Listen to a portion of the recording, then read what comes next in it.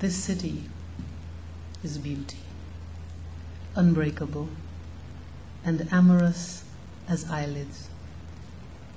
In the streets, pressed with fierce departures, submerged landings, I am innocent as thresholds and smashed night birds, lovesick as empty elevators.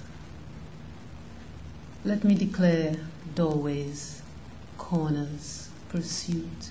Let me say, standing here in eyelashes, in invisible breasts, in the shrinking lake, in the tiny shops of untrue recollections, the brittle, gnawed life we live, I am held and held. The touch of everything blushes me.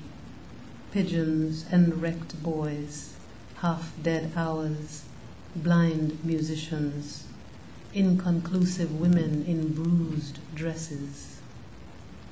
Even the habitual gray-suited men with terrible briefcases. How come? How come I anticipate nothing as intimate as history? Would I have had a different life, failing this embrace with broken things, iridescent veins, ecstatic bullets, small cracks in the brain?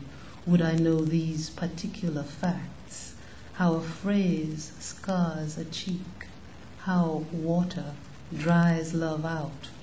This, a thought as casual as any second, eviscerates a breath.